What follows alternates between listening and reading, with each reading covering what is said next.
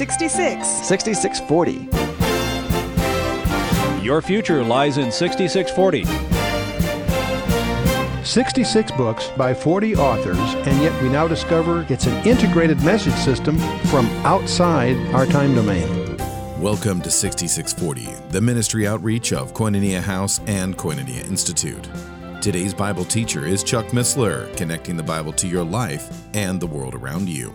In today's study, Chuck begins his teaching on the book of James, chapter 5. We are studying Jacob's letter to the 12 tribes. It was written to the descendants of Israel. Jacob is Jacobus in the Greek, Jacques in French, Iago in Italian, Diego in Spanish, Yaakov in Hebrew, and of course we know it as the book of James. And it is self-declaring as being written to the 12 tribes of Israel. The early church was, of course, a very Jewish church, and there are a number of Jameses in the Bible, but we believe for lots of reasons that I won't recap in this review that this is the Lord's brother, or technically you'd say his half-brother. His brothers were not believers before the resurrection, according to the Scripture, but were afterwards, and James rises to the leadership in the Jerusalem church. And we talked a lot about that in our earliest session. We, of course, are in the 7th session of 8 total on the book of James. And so I won't spend more time on reviewing all that, but I will mention this, is that if we should essentially finish the book tonight. In terms of, we're in the 5th chapter, and I think we can get through 20 verses. But we do have a special session next time to deal with some peripheral issues about James. It may surprise you to learn that James is the subject of some very specific heresies that are, I believe, are reemergent on the horizon. And anyone that doesn't know their Bible very well runs into the risk of being substantially derailed from their faith. And we're going to deal with that next time. The Shroud of Turin, the Knights Templar, Freemasonry, and what has all that got to do with James? And we'll talk about that next time. We'll just jump in tonight to redeem the time. We're in James chapter 5. And one of the things that's going to take up right up front is this whole business of the rich. Many Christians are confused about money and about wealth. Being rich is not a sin, but it does have some very severe hazards. And one of the biggest hazard of being rich, strangely, ironically, is selfishness. You know, you would think, gee, if a guy has abundance, he's going to be less selfish. Except life, generally, there are exceptions, of course. But in general, life is not like that. And that's one of the things that James is going to deal with. James chapter 5, verse 1. James chapter 5, verse 1. Go to now, ye rich men. Weep and howl for your miseries that shall come upon you. Now you're going to discover as this all unfolds that these particular rich men had some problems. It's not because just they were rich. It's how they got there and what they were doing with it that will unfold in the subsequent verses. But let's sort of hit some of this right up front. The Bible does not discourage the acquiring of wealth. One of the first big men of faith was Abraham. And he was one of the wealthiest men on the earth at that time, by many scholars' reckoning. He was a very, very wealthy man. There's much evidence of that. But in Genesis 14, when the occasion comes, there were 9 kings that were warring against each other and getting clobbered. Kings of Sodom and Gomorrah were clobbered by Chedorlaomer and the whole bunch up there. And when they came down to spoil, they happened to take Lot with them as part of the captives. He was Abram's nephew. So you talk about the Entebbe raid of Israel or whatever. Hey, Abraham goes after these guys up to Laish, the northern part of the country. In fact, they found a mud gate there, which is because some very peculiar circumstances was preserved. Those things are not that durable. But that probably is dated from about that time. But anyway, the point is, Abraham wins, retrieves them. Retrieves Lot. But it mentions in the passage there, Genesis 14, that he raised up a trained army of 318 from among the servants that were born under his tents. I mean, this guy, you talk about servants. I don't know how many you have. I don't have any. Can't think of anyone that has 318. But that gives you at least a glimpse of what was going on there. Now, also, Job was a wealthy man. Now, God used the occasion to put him to some tests, but the point is, David, Josiah, Philemon, that Paul writes the letter to, about Onesimus, and Joseph of Arimathea, one of the wealthiest guys in the region. He had direct access to Pilate. You don't just do that, And Lydia, mentioned in the epistle, these were wealthy people. The Jews in Canaan owned their own property, worked it, benefited from its produce. The acquisition of private property is ordained in the Scripture. In many of Jesus' parables, he indicated his respect for personal property and private gain. That's the underlying dynamic in many of his parables. There's nothing in the epistles that contradicts the right of ownership and profit. One of the things that you need to understand, and I'm not going to take the burden to try to get tutorial on this, but you need to understand the rights to private property and personal freedom are inseparable. You can't have one without the other. And our founding fathers in this country understood that. We'll move on. What the Bible does condemn is acquiring wealth by illegal means or for inappropriate uses. And that's really what we're going to be getting into. You'll discover the writings of Amos and Isaiah and Jeremiah thundered their messages against stolen wealth and the abuse of the poor by the rich and selfish luxury. Those are the themes. Because of those themes, many Christians sort of get the idea, well, gee, wealth is bad. No, the misuse of wealth is bad. Money is neutral, and it can be put to all kinds of appropriate or inappropriate purposes. Wealth is a spiritual handicap because material possessions tend to focus one's thoughts on the world. The problem is not in the currency, it's in the heart. Money isn't the root of all evil. It's the love of money that's the root of all kinds of evil. You'll talk about that. But anyway, we worked our way down to verse 2. James continues, your riches are corrupted and your garments are moth-eaten. Verse 3, your gold and silver is cankered, and the rust of them shall be a witness against you, and shall eat your flesh as it were fire. Ye have heaped treasure together for the last days. Wow. He's going to deal with the way they use their wealth. You say, wait a minute, gold doesn't rust or corrupt. What was rusting? Their heart. They were. And that's in effect the part of the pun that's involved in here. Now, don't get confused. There's nothing sinful about saving.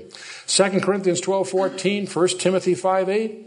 In fact, instead of just throwing these out, turn to 1 Timothy 5:8. This is one that I think needs to be emphasized in today's churches, especially because of some things that are on the horizon. And I think it's useful to go through the discipline of looking it up and marking it in your Bible if you haven't marked it. 1 Timothy 5:8. Paul says to his protege Timothy, if any provide not for his own, but especially for those of his own house, he hath denied the faith and is worse than an infidel. Whoa, that's rough language for a guy like Paul. Pharisaical background. If any provide not for his own, especially for those of his own house, there is a call to provision. There's a call to do some estate planning. That's what it's all about.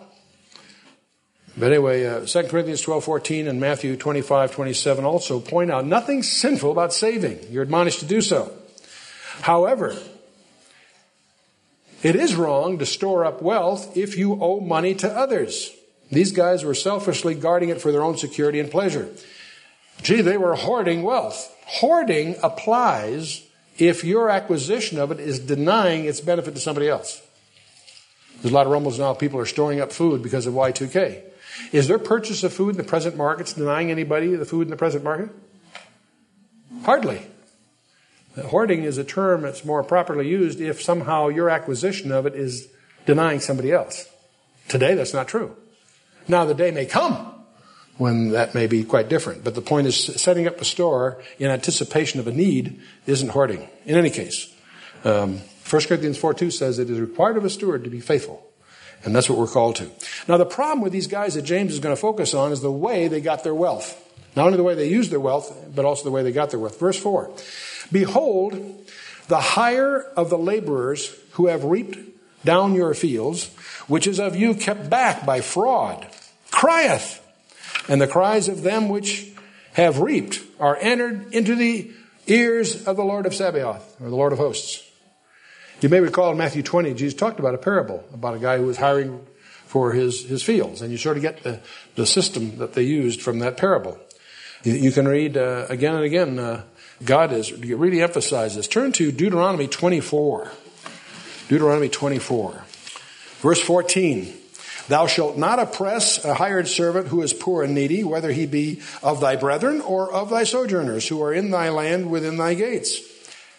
At his day thou shalt give him his hire, neither shall the sun go down upon it, for he is poor, and setteth his heart upon it, lest he cry against thee unto the Lord, and it be sin unto thee.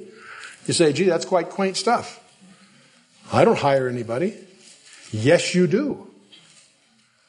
Do you have bills to pay? Are there people that are expecting to be paid on time? Are the terms of your relationship 30 days from invoice or whatever they are, or payable on demand, whatever they are?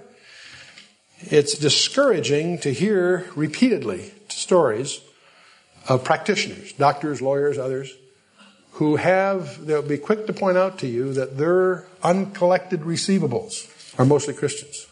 There's a tragic disease among us where Christians somehow feel disconnected from the consequences of their actions. We preach so hard about grace. We preach so hard that Christ died for our sins, and indeed he did. But somehow, the words of honor and integrity don't get talked about enough, I don't believe, from the pulpits. We aren't diligent in our obligations. And if we are delinquent in paying our debts, we're putting ourselves dangerously close to these people that James is talking about here. Might turn to Leviticus 19. As long as I'm beating you up a little bit, let's just Leviticus 19. Leviticus 19:13, thou shalt not defraud thy neighbor, neither rob him. The wages of him that is hired shall not abide with thee all night until the morning. Now, I'm not sure that applies in our particular culture. It did theirs, that you paid when it was due and it was done at the end of the day. In our case, mostly it's on by the 15th of the month or whatever the arrangements are. But we need to be diligent about that. Why? Because it's our witness. Not doing it because we're under the law, but because it's our witness. Proverbs 3, verses 27-28, Jeremiah 22:13. We could obviously.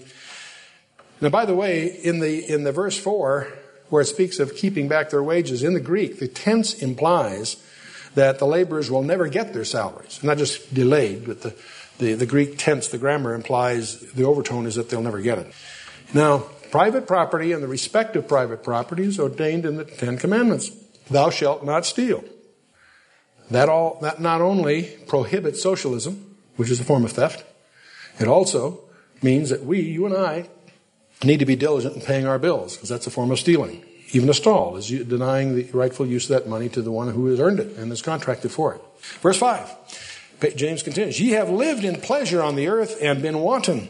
Ye have nourished your hearts as in the day of slaughter. Psalm 50 verse 10 says that all wealth belongs to the Lord. There's some of us that have been entrusted with more wealth than others, but in any case, it's a stewardship of the Lord. And he permits us to be stewards of that, ultimately for his glory. And our diligence in handling it properly is part of our witness. So one of the questions you need to think about, as you know, if you're an investor, you can invest for the short term or the long term. And one of the questions you might think about is, are you investing for the real long term? Our days are as a handbreadth, as you recall from last time, and so forth. It's interesting, too, anyone that's done any real analysis knows that luxury quickly reaches a point of diminishing returns. There's a point at which there's certain, if you prosper, you win the lottery or something, there's a few things you'd like to add, but very quickly you'll discover that it's very quickly nonlinear. twice as much is not twice as good. I sometimes joke my motto in life used to be that if a little bit's good, a whole lot's a lot better. Well, turns out that's not really true. The Quaker typically says, tell me what thou dost need, and I will tell thee how to get along without it.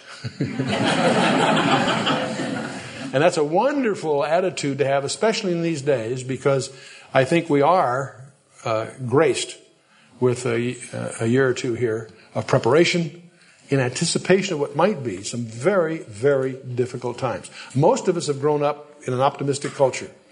Most of us have grown up with the idea that our kids are going to have it better than we did. That's been the traditional American dream, the 50s, 60s, 70s, whatever. I think it's becoming very, very clear that that's deteriorating. It's very, very clear that the horizon in the next few years is going to be incredibly turbulent. And not just because of the millennium changeover, that's part of it. There's also some other issues on the horizon. In fact, a large number of them, any one of which can cause some major perturbations. It's a great time to streamline, lower one's cost of living, get out of debt, resolve an ability to be mobile, financially as well as geographically. But in any case, Jesus said in Luke 12, verse 15, beware and be on your guard against every form of greed. For not even when one has an abundance does his life consist of his possessions. Life does not consist of possessions. And we should be guarded. That's why being wealthy, strangely enough, raises the greed level, interestingly enough. You'd think it'd be inverse, but it's not. Luxury and self-indulgence, luxury is a symptom of self-indulgence, and that does lead, it has a way of corrupting character, of ruining character. Money itself is not sinful. Money is neutral, but having too much of it can cause one to drift into self-indulgence and ruin one's character. It's interesting, of the 10 commandments, all but one are operative. That is, you can tell if somebody's done it. You can tell if someone's killed or stolen or other things. There's one of the commandments that is the only one that's in the heart. The last one, coveting. And it's interesting. It's the only commandment that really deals with motivation rather than the act. It's a sin of all of them obviously are sins of the heart, but they're manifest. Covet is an internal thing, really. It's interesting, Abraham was a rich man, but he retained his character. When his nephew Lot became rich, it ruined his character. He chose to be on the board of supervisors of Sodom. He sat at the gate. You have to understand the ancient culture to understand what that means. Psalm 62:10 says, if your riches increase, set not your heart upon them. That's the trick. You win the lottery or you get into a very favorable investment thing, be careful. God may bless you, but it also may be a test of where your heart remains focused. Proverbs 22:1, a good name rather to be chosen than great riches, and loving favor rather than silver and gold. Now, riches are always accompanied by uncertainties. The only certainty we have in life is what? Not death. Some of us may not die. It is judgment. All of us have an appointment. All of us have an appointment. We don't like to talk about it. We like to duck it, pretend it's not there. It's there. We all have an appointment before the throne. If you're in Christ, you won't be judged for your sins, but you will be judged for a lot of other things in terms of rewards and whatever. There's two different judgments. I won't start on all that. You all know that. But the point is, that's certain. Death isn't as certain. Maybe I'm splitting hairs, but if the rapture occurs, there's some of us that won't die. I always love to stir up trouble by pointing out the people that died 1,000 years ago, the people that died last month, and the people that get raptured a week from Tuesday, all may arrive at the throne at the same instant. It's outside a different time dimension. So that may not be true, but at least it'll get you realizing that we're in a different dimensionality. Anyway, these guys were misusing their wealth. Now, this is a good time to get into Luke 16. It amazes me how many times I get into a theological discussion and it tracks back to this issue of the rich man and Lazarus in Luke 16. Starting about verse 19. Jesus says, there was a certain rich man who was clothed in purple and fine linen and fared sumptuously every day. So here's a rich guy. And there was a certain beggar named Lazarus who was laid at his gate full of sores. Now, I want you to understand this is not a parable. Parables are little object lessons. Parables are little stories concocted to make a point. A parable is a rhetorical device, in effect, right? In parables, people don't have names. There really was a rich man. There really was this guy Lazarus. He is chronicling a real story here, not a little object lesson. This isn't a device. It's not a parable. It's an actual lesson. There was a guy named Lazarus, and desiring to be fed with the crumbs which fell from the rich man's table. Moreover, the dogs came and licked his sores. And by the way, I suspect that rich man probably took a tax write-off for those crumbs. But let's move on. Came to pass that the beggar died and was carried by the angels to Abram's bosom. The rich man also died and was buried. And in Hades he lifted up his eyes, being in torment, and seeth Abraham afar off, and Lazarus in his bosom. Now this gets into some geometry we got to talk about.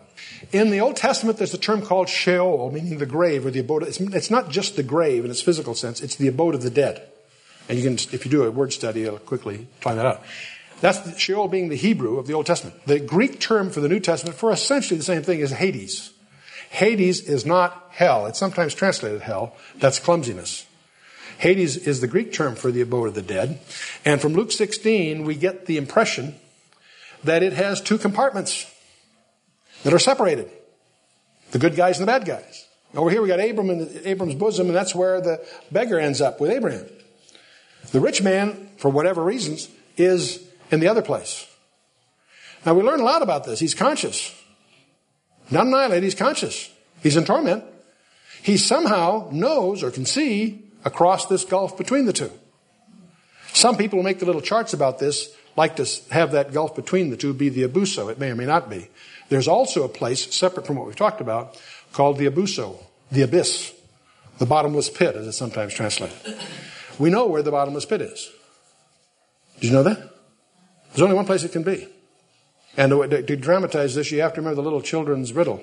You know, some campers set up camp, and they go 10 miles to the south, and they see bear tracks. And they follow this bear tracks 10 miles to the west, where they find the bear, shoot him, and they drag him 10 miles north back to their camp. The question is, what color is the bear? Has to be white, right? Because the only place you can go south, 10 miles west, and then north and back where you started is at the pole. Follow me? That's the idea. I'm giving you the short version. Okay. Where is the only place that you can have a bottomless pit? Where? Center of the earth, exactly. Because from the center of the earth, every direction's up. There's no bottom. If you're at that point, every direction's up, isn't it? Right? It's very interesting that Hades and the abuso are always spoken of in the scripture as being geocentric. Now that may be just a figure of speech, and many theologians would say it's just is a figure of speech, and maybe it is. I don't think it is. I think it's real. The Gehenna, the lake of fire, is in the outer darkness. They're opposites geometrically. And of course, to fill in the blanks here so you don't get confused, we believe that when Jesus on the cross, when he was resurrected, he was the first fruits of a resurrection. In Matthew 27, we have a strange allusion to many other graves open and men walking and so forth. And that was he was the first of a sheaf. It had to be a sheaf to fulfill the prophecy of the first fruits. But the point is, at that point, most of us infer that the good side of Hades is cleaned out. They're with him now. The others are waiting their final judgment. Okay? We're together? That's a view. That's where this is. Most of this comes from here and some other passages. Verse 24. The rich man sees Lazarus in Abraham's bosom. In verse 24 he says, he cried and said, Father Abraham, have mercy on me and send Lazarus that he might dip the tip of his finger in the water and cool my tongue, for I am tormented in this flame. Now I think this probably is anthropomorphic because he's no longer physical. He's in a different dimensionality, but still that's the analogy. He's in pain. And verse 25, but Abraham said, Son, remember that thou in thy lifetime received thy good things, and likewise Lazarus evil things. But now he is comforted, and thou art tormented. And besides all this, between us and you there is a great gulf fixed, so that they who would pass from here to you cannot. Neither can they pass to us that would come from there. In other words, you can't cross this gulf. It doesn't work. Maybe total different dimensionality. I don't know exactly what's going on. But anyway, verse 27. Then he said, I pray thee therefore, Father, that thou wouldest send him to my father's house, for I have 5 brethren, that he may testify unto them, lest they also come into this place of torment. Abraham said to him, they have Moses and the prophets. Let them hear them. You can almost hear a Jewish accent there, can't you? Right? And he said, Nay, Father Abraham, but if one went unto them from the dead, they will repent. He said to him, if they hear not Moses and the prophets, neither will they be persuaded, though one even rose from the dead. Now you get the irony here. Because there was a different Lazarus, but Lazarus was raised from the dead. And what did they do about it? They plotted to kill him. That was a big problem, have Lazarus walking around after that whole thing, for Bethany and so on. And they had to knock him off too. Very interesting. I really wonder if the rich man knew the name of Lazarus before this event. I wonder when he was at the door begging, if the rich man even countenanced him. I wonder if Jesus mentions his name here to Abraham. It's ironic. He mentions Lazarus' name. He doesn't ever mention the rich man's name. Verse 6, continuing, James says, ye have condemned and killed the just, and he does not resist you. You know the old expression, the golden rule, he that has the gold rules. And one of the frightening things that we see in cultures for thousands of years, and we see it happening in America. America was founded to avoid these traditional injustices. You've been listening to 6640, the ministry outreach of Koinonia House and Koinonia Institute. Today's Bible teacher was Chuck Missler, teaching through the book of James.